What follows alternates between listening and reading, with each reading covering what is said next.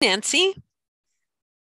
Hi, Rachel. I wanted to share with you something that was shared with me the other day.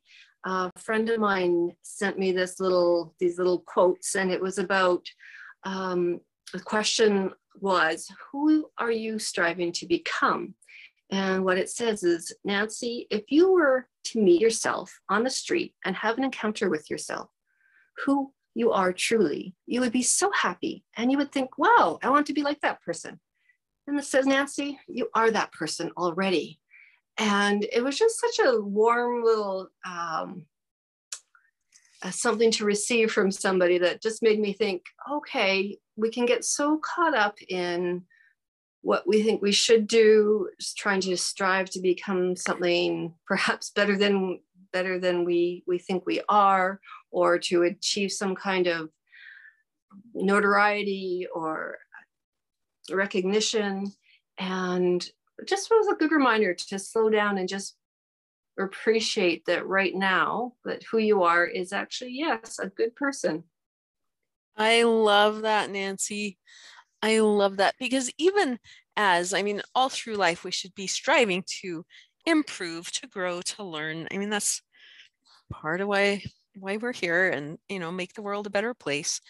But to recognize that we're good people and not be always on our case, because I think we can do that. We can focus on the negative parts of us all day long, and it will do us no good, right?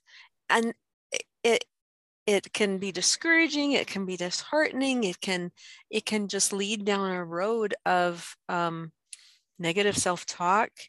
Whereas really just that inner voice to say, hey, you're doing well, just keep going, keep plugging along, and you are making the world a better place by your being in it and by your kindness and by the difference that you make for others.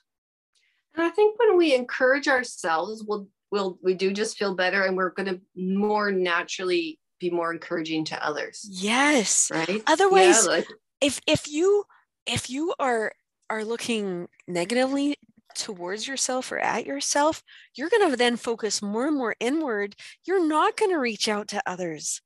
I love that. Such a profound and simple truth.